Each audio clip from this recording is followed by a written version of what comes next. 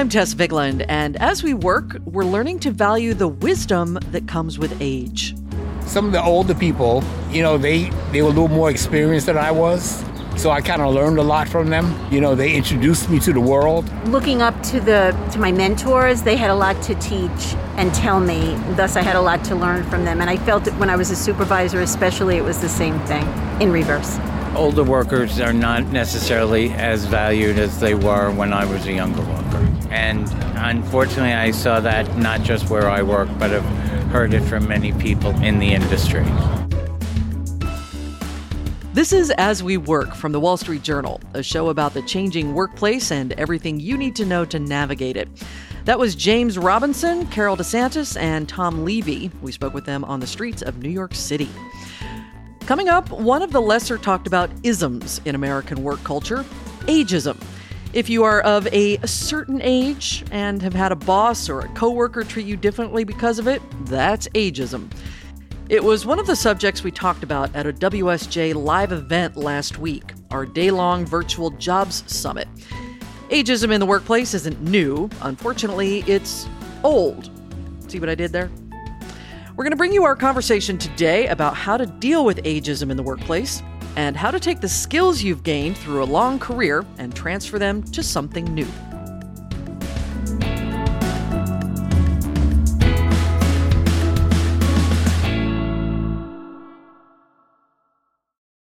Nine out of 10 hiring managers are having difficulty hiring today. Robert Half is here to help. At Robert Half, we know talent. Visit roberthalf.com today.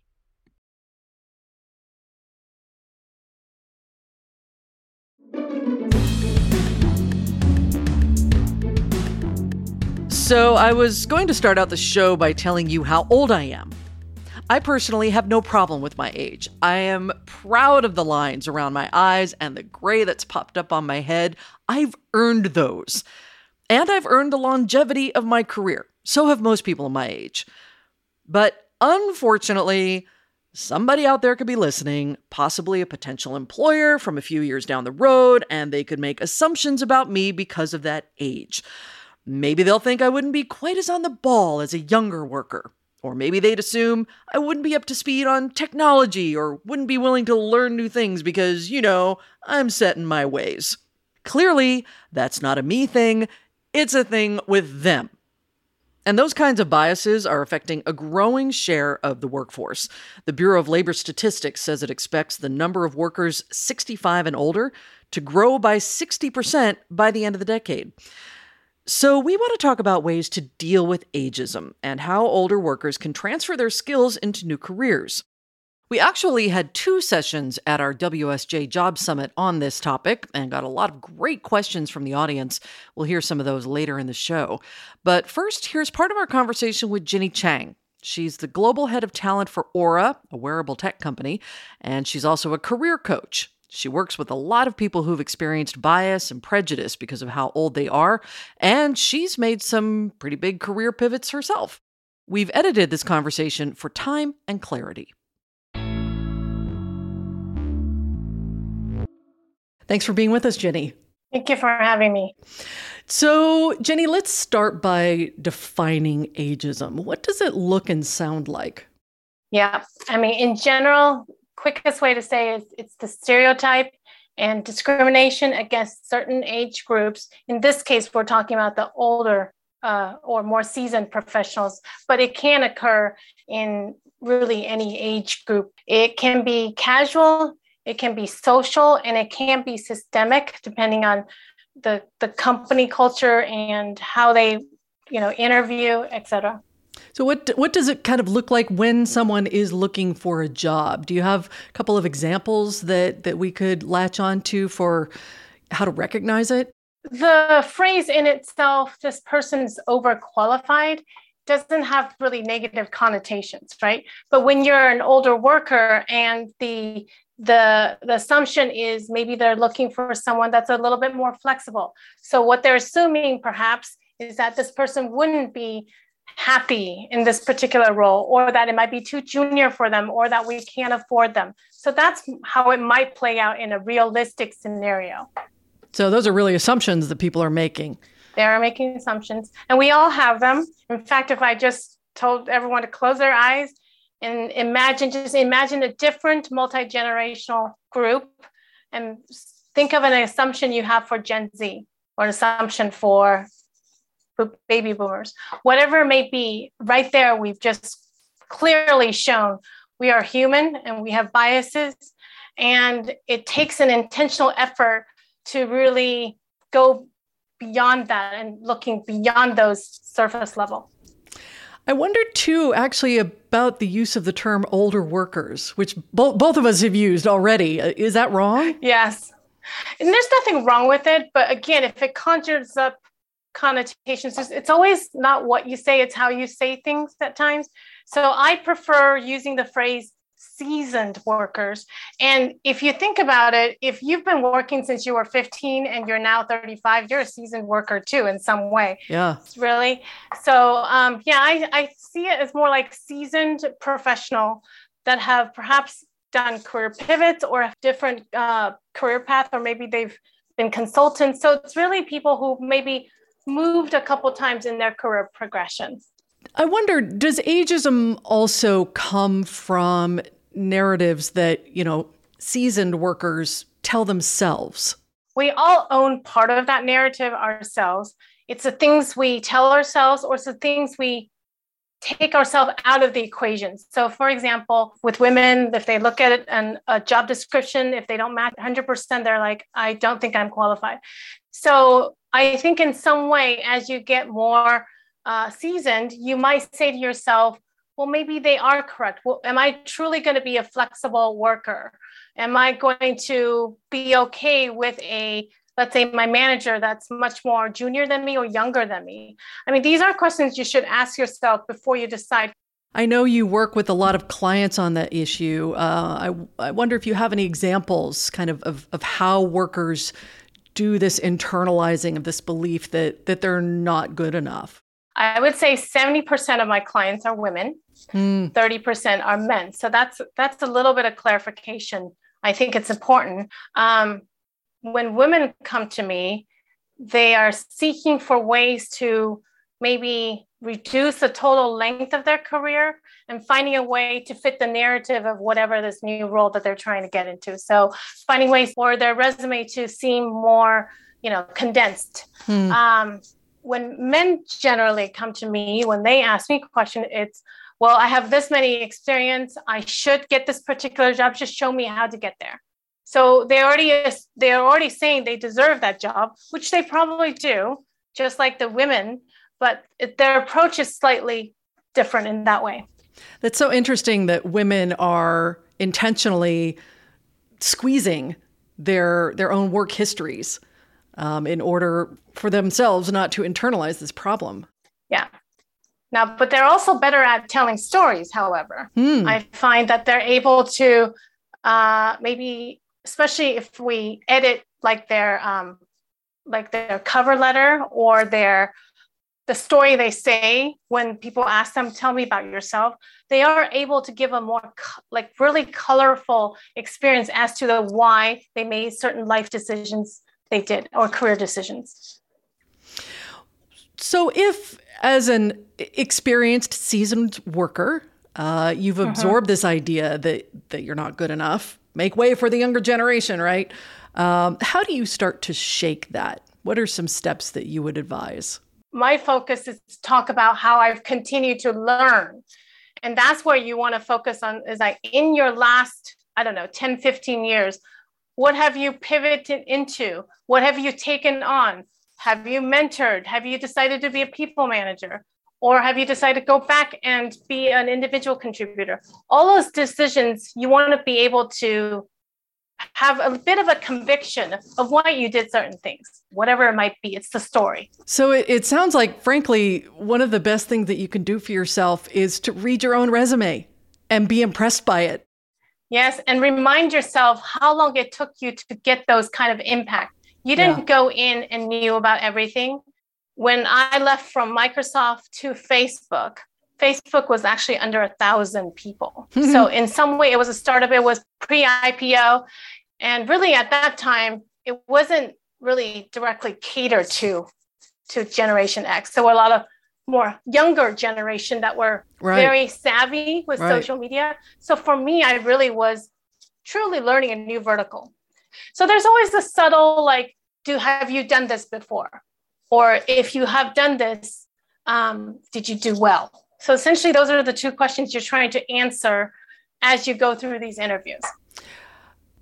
There has been just a sea change of differences in the workplace over the last 2 years, of all kinds. And do you believe at all that there has been less ageism during the pandemic? I'm wondering, because there's more remote work, has that made any difference, do you think? Based on what I'm hearing from my clients and what I'm seeing in the news, what it leads me to believe that being remote actually gave us more flexibility across all generations. For people that may be worried about flexibility, having to take care of family, or all the other extracurricular things that's called life. So it's life-work balance. Mm-hmm. The remote work actually gave them that opportunity to reprioritize. I'll also say, if you're more seasoned, you might even have more experience dealing with ambiguity, dealing with different, like those are skills that maybe not everyone has that experience. The soft skills. And the soft skills. Yeah. You've told us a little bit about your own journey and some of the career transitions that you've made. I wonder if there were some specific things that you learned in that process, in those processes, since you did it multiple times, that others might use regardless of their industry. Right. I think as a seasoned worker, or actually any worker, as you're thinking about career pivots, you do want to ask yourself why. Is it because you're bored of your current one? Is it the company, or is it the job? Maybe switching the company, but keeping the same job will reinvigorate you. Yeah. Yeah, absolutely. Career pivot is about almost like you're a student rediscovering what you would be good at, what you would be interested in doing for a few years. You don't have to worry about making a commitment. Like, if I make this switch, I'm never going to be able to switch back. The truth is, I had opportunity to switch back if I wanted to. But what I decided is, like, the new path that I chose actually got me more interest in learning more. So I continued down this path. Basically, your personal brand and your skill set is portable, no matter what company you came from. I think that a lot of people are going to be very encouraged to hear that. Jenny, we're talking a lot about how more experienced, seasoned workers can and should adjust to the reality of ageism in the workplace. Why isn't this more about teaching employers that they should value the added experience and knowledge? Shouldn't we be fixing ageism with those who practice it versus those who fall victim to it? Sure. But I think we're all part of that ecosystem. Some of you have been a former hiring manager, or perhaps you were an interviewer in the thing. You were part of this ecosystem.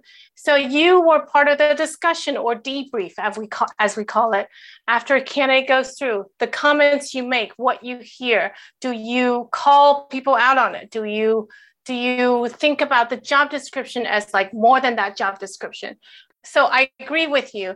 The accountability should be also with the companies that create the processes.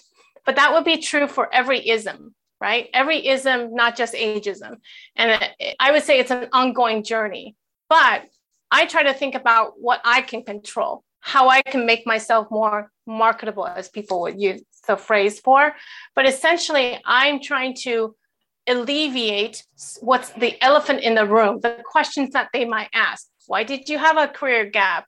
Why did you choose to go into a smaller company? Right. Why did you do XYZ? So if you're able to answer that with conviction and also say what the learning was as a result of it, then it only pushes you forward. The momentum's only going to be like milestones and next steps.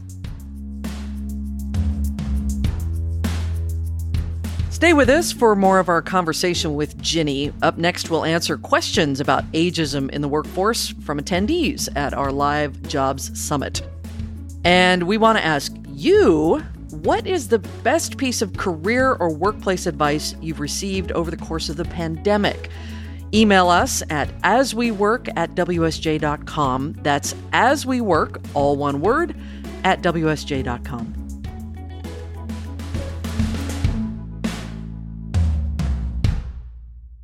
The Capital Ideas Podcast now has a new monthly edition hosted by Capital Group CEO Mike Gitlin. Investment professionals reveal their best mentors, how they find their next great idea, and a few funny stories. Subscribe wherever you get your podcasts. American Funds Distributors, Inc.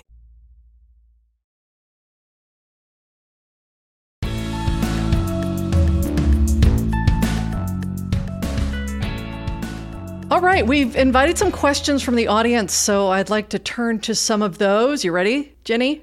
Yes, Okay. I am ready. All right. Celia Wise has 18 plus years in the oil and gas industry, and she says that her industry simply doesn't have space for employees over 50 with MBA degrees. She's wondering where she might find career opportunities for experienced people like her. All right. I guess some of the questions I might ask myself if I was her would be, okay, is there an adjacent industry that you think would be interesting for you to explore, that you can leverage your knowledge to the other? Or are you just trying to maybe move to a different company that may be more open to, I'm not sure why people might not be open to an MBA. I would say that is a great skill set that you can leverage and hop to other companies. I think your dog has a question, but I'm going to go ahead with the other questions that we have here. My dog is tired of hearing from me. Doesn't need any career advice. All right. Saul Palomo asks about resumes. Is it okay not to put the dates in your education experience? It is okay if you're trying to remove certain parts of it. So let's say you've been in the workforce 25 years and you only want to really focus on the 15 to 20 because it's the most relevant and you want to remove the rest. That is fine. I mean, some people might approach it more like a functional resume. So they're highlighting their skills and then they share all the different companies. So most people do not include the date of their graduation, even after 5 years of work experience. You might include them if you got a new MBA or you got a new certification or something else. Sure, something more recent, yeah. Yeah, something more recent, exactly. And another resume question, Megan Williams wants to know how to address career gaps, how to position those. Well, first of all, I started using the phrase career breaks. Break, not a gap. Gap feels like you have a hole and you fell into it. So again, I mentioned about the elephant in the room. So this is an elephant in the room, meaning when somebody asks you, tell me about yourself, or you want to address something in the cover letter, that's the one you want to address. You could say even something like, I took time to take care of my 2-3 children for 10 years. But during that time, I still did XYZ. Maybe you volunteer, maybe you were a leader. I mean, I know people who are like amazing PTA leaders, right? Like that, they've actually transferred those skills into a different capacity. So I would say that's probably a way I would approach it. Doina Malinkutsik says she's had a lot of dead-end jobs, never had a career that matched her education. How does she now pursue a career that is more in line with what she studied after 10 years of not doing that? Interesting question. If you've been at a job where you feel like you haven't been passionate about, but those are skills that you would have probably had to use some of it in a job that you do think is your passion, I think that's where you want to line it up. So, for example, when I talk to my clients, for me to get to know them, I ask them to do a love-loathe list. It's a speed round. And I basically ask them, tell me all the things you love to do, what type of work environment, what type of manager, and then loathe, like areas they don't love. And I start off that list because I want them to realize you could be really good at something, but hate it. That's usually when there's like the aha light bulb. And once you have that list, you want to stack rank that list. So it's good to have at least 10 loves and 10 loathe. And essentially, the top 2 or 3 that you stack rank, those should be your non-negotiables. Belgian Ugursu wants to know how to craft a one-page resume, especially when you have so many years of experience. I would bet this is a very common question. It's a common question, but I'm going to say it's a question you don't have to ask. Most people expect that if you've been working for at least 10 years or you've had several roles, then it's very natural to have 2 pages. And again, it's really about selecting not what you did, because a lot of people, what they do is their bullet points sounds like a job description. It should not sound like a job description. And if you've done similar things, but in several jobs, that's again, when you can consider more functional resume, where you can say strategic planning. Here's what I did in this company. People management. This is what I did, Okay. Elaine Varney is 72 and she writes that she walks with a cane, but still has plenty of skills, experience, education to offer a potential employer. And her question is, how can I overcome that look on the interviewer's face that tells me that there is no way I'm going to hire an old lady with a cane before the interview has even begun? First of all, Elaine, I'm very, very sorry if that has actually happened to you. I would say so. I mean, the companies that we want to work for are not the kind that would portray those values, right? So Good that's point. part one. Good point. Secondly, I would say most interviews are still virtual these days. Like I'm still seeing most of it virtual. Yeah. So you don't even know if I'm wearing pants right now. You won't guess. I won't guess. My point is it actually leaves some room, flexibility. I have clients who actually will tell me, like, for example, they are 3 to 5 months pregnant and they're obviously showing, like, when can they reveal that they're also, carrying? And oftentimes they don't do it in the first meeting. They might do it as it progresses along, as a company talking about, like, when can you start if we start, and then That's just true. Being transparent. You do want to be transparent when they ask, but I would say they're in a virtual environment, it can be softened. I'll use the word soften. I really like your first point that if you're getting that kind of reaction from an interviewer, you probably don't want to be there anyway. Yeah. Okay, Richard Wickline has a question for, both Ginny and me. Okay, he knows there are reservations about older workers that come up over and over, and those are kind of known. He wants to know, are there known positives about hiring older workers? Yes. Experience. I'll just tell you, I just hired a 20-year veteran. There were plenty of other people, but what I liked about her experience is that she's had to deal with ambiguity and growth and changes within all the companies she's been with. And I'm at a startup. It is a startup with a wonderful mission, has some growth trajectory to focus on health. And one, she's passionate about this area, as we all should be. And two, she's telling me, throw anything you want to throw at me. I probably have experienced it. I've dealt with difficult hiring managers. I've dealt with difficult candidates. I will also she also brought up, she would understand people who are more experienced. So she's also laying out there to say, I have the empathy for all multi-generational type of candidates. So I would say that's a plus. Great. Well, thank you so much, all of you, for your great questions. Hope it was helpful. And Jenny Chang, thank you so much for helping us out, answering these questions from our audience. Much appreciated. All right. Thank you, everyone.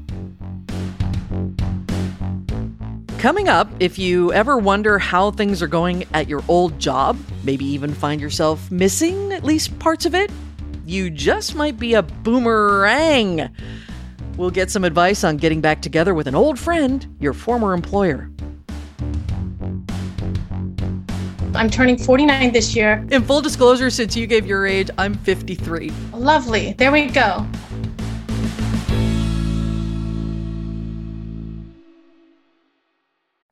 This podcast is brought to you by Northern Trust Wealth Management. There's more to being a successful entrepreneur than just good business practices. What is it about an entrepreneur's childhood that helped fuel their entrepreneurial spirit? What are entrepreneurs doing to cultivate this spirit in their own children and build a legacy beyond their business? Tune in each month to the Road to Why podcast by the Northern Trust Institute, where host Eric Chapea dives deeper with leading entrepreneurs on these topics and more. Find the Road to Why where you listen to your favorite podcasts.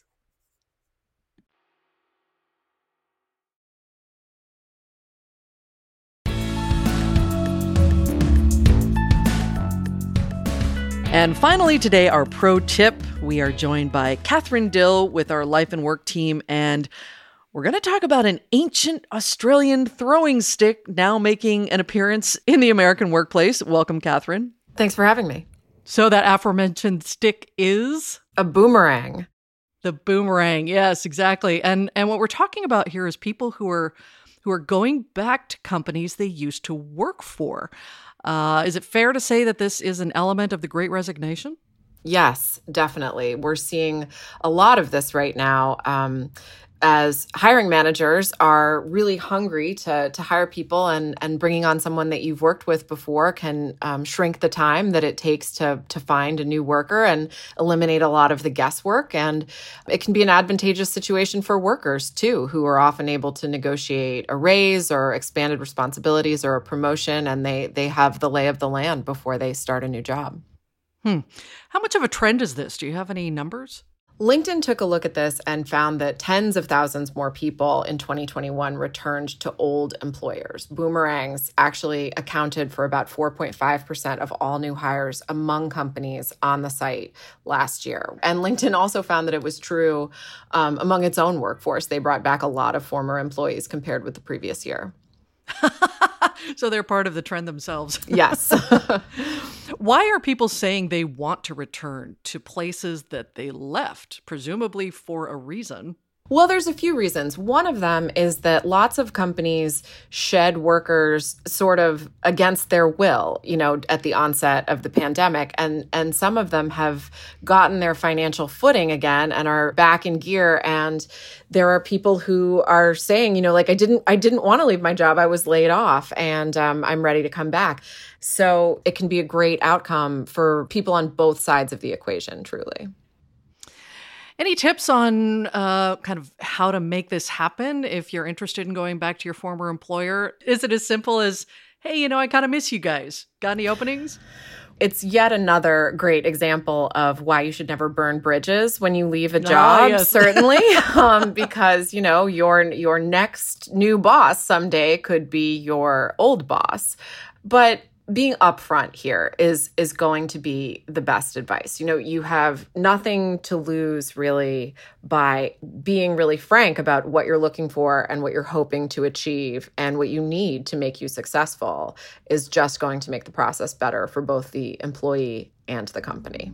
All right, Catherine Dill, thank you. My pleasure.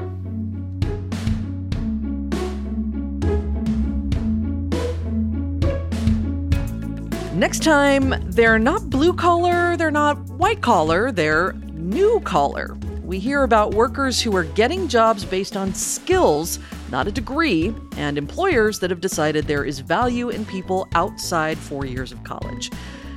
And once again, these last couple of years have been bonkers and hard, and we can all use some wisdom. So we wanted to ask you, what's the best piece of career or workplace advice you've received over the course of the pandemic?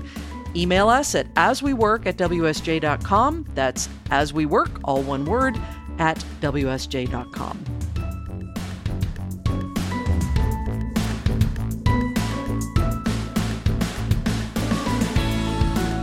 As We Work is a production of The Wall Street Journal. Charlotte Gartenberg is our producer. Amanda Llewellyn is our development producer. Scott Salloway is our supervising producer. Jessica Fenton is our sound engineer. Our music was composed by Hansdale Sue.